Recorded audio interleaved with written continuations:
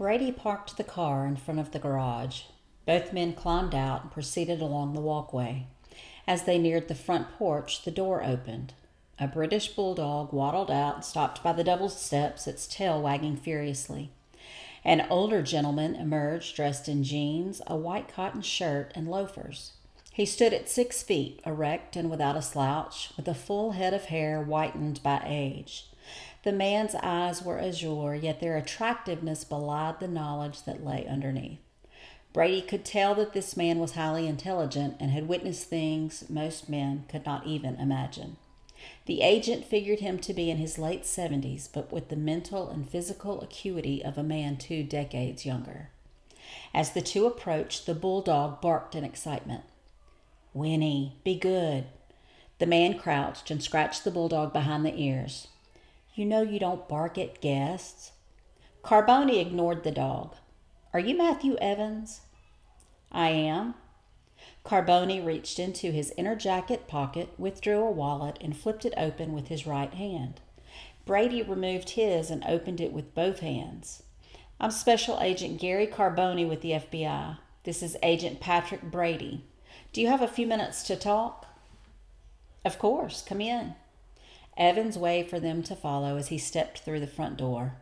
"I've been expecting you." Carboni seemed confused. "You knew we were coming?" "Not you in particular, but I figured someone would show up." "Why did you assume that?" "I've been watching the news all week." Evans smiled at Carboni, not so much out of pleasantry, but as one who knows he has the upper hand. "When I heard they found the Eichsladler in Egypt, I knew it'd only be a matter of time before the Bureau sent someone to talk to me. I'm surprised it took so long." "You have a unique perspective on this situation."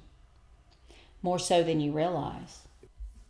When both agents and Winnie had entered the house, Evans closed the door. He led the way to the living room.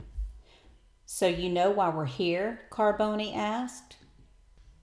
"Of course. You have a lot of questions you want to ask me, and I'm happy to answer them." Evans gestured to the couch. "Please have a seat." "Thanks." Carboni sat on the sofa in front of a coffee table. Evans headed for the kitchen with Winnie rushing along behind him. "I'll get us some iced tea and snacks." "No need for that." Carboni did not attempt to conceal his irritation. "This won't take long." Evans chuckled. "Trust me, it will. I'll be back in a few." After Evans disappeared into the kitchen, Carboni leaned back against the cushions. "Shit, we'll be here for hours." Brady ignored the special agent. He placed his notebook down on the coffee table and strolled around the room, taking in the details. Evans' living room also served as his study. Built-in mahogany bookshelves lined the interior wall. Brady scanned the titles. Most of the books pertained to Egyptian history, World War II, American politics from the 1940s to the present, the Cold War, astronomy, physics, UFOs, and the science of time travel. An old Army Air Force officer's cap rested in a display case on one shelf, flanked to the left by another display case with a pair of 1940s-era gold leaves and a military intelligence badge, and to the right by a black and white 8x10 photograph. Brady studied the image. Evans crouched in the center of the photograph with a lieutenant and a U.S. Army staff sergeant to his right and left. A line of 7 soldiers stood behind the others, one of them an African-American corporal. Crossing the room to the fireplace, he checked out the photos on the mantelpiece. All of them were of Evans and a beautiful woman with shoulder-length red hair, presumably his wife, in front of various landmarks. Brady recognized the pyramids and the Brandenburg Gate amongst the backgrounds, and could tell by the varying textures and clarity of the photos they scanned from the mid-20th century to the present.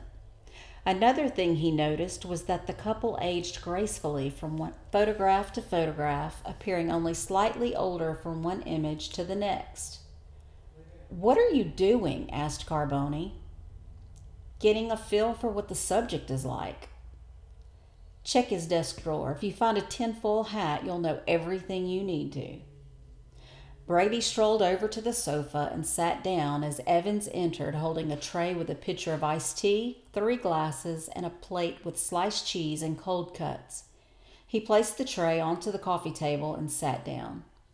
Winnie jumped onto the sofa beside him. "So, how can I help the FBI?" Brady picked up the notebook and opened it to the first page as Carboni leaned forward and rested his forearms on his knees.